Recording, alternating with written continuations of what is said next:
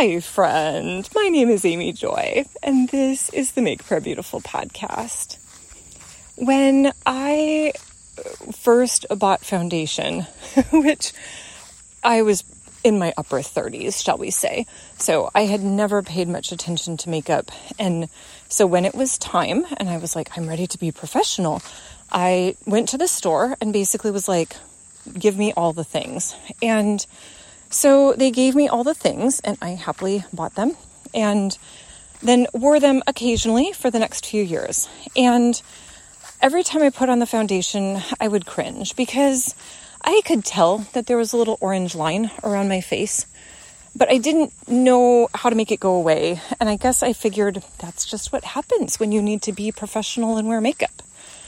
And so, 3 or 4 years later, now in my early 40s, I went to a friend because I thought, I just am not super confident in all these products that I bought. Like, I understand that they exist. I just am not sure I know how to use them effectively.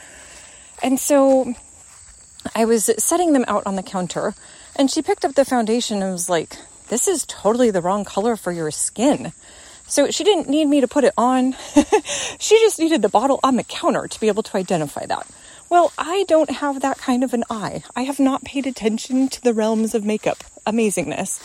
And so I was, first of all, really grateful to know that I would not have to wear orange making makeup for the rest of my life. That was good. But that's a problem that I could fix with $30 or $40. I don't even know.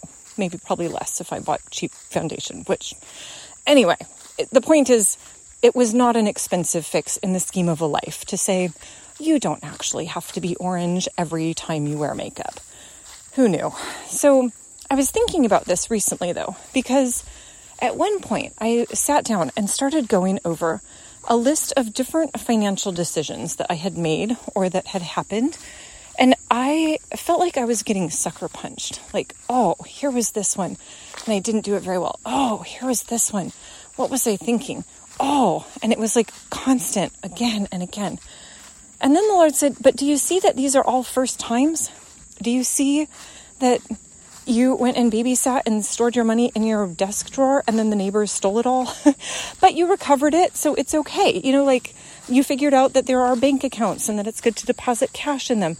And so as I looked over this list, I felt like the Lord said, do you see that just like foundation, you tried it and the first time didn't work very well, but you didn't need to live under condemnation that the person at the store sold you the wrong color and made you orange for a few years.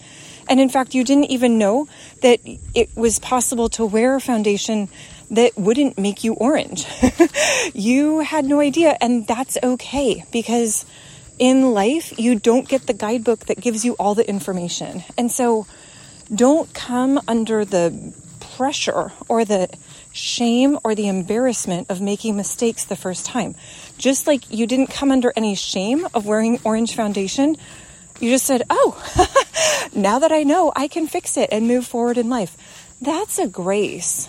And so, Lord, I thank you for that beautiful lesson of saying this is not actually a requirement. I don't actually have to live under any more shame for those initial decisions that didn't come out correctly, that you restore and redeem, that you teach and you guide, and you don't condemn.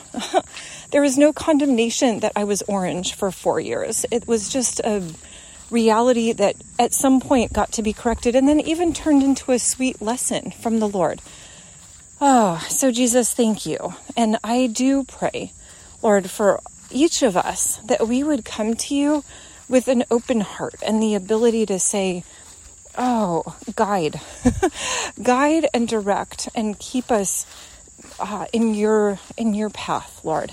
We thank you and we love you, Jesus. In your precious name, amen.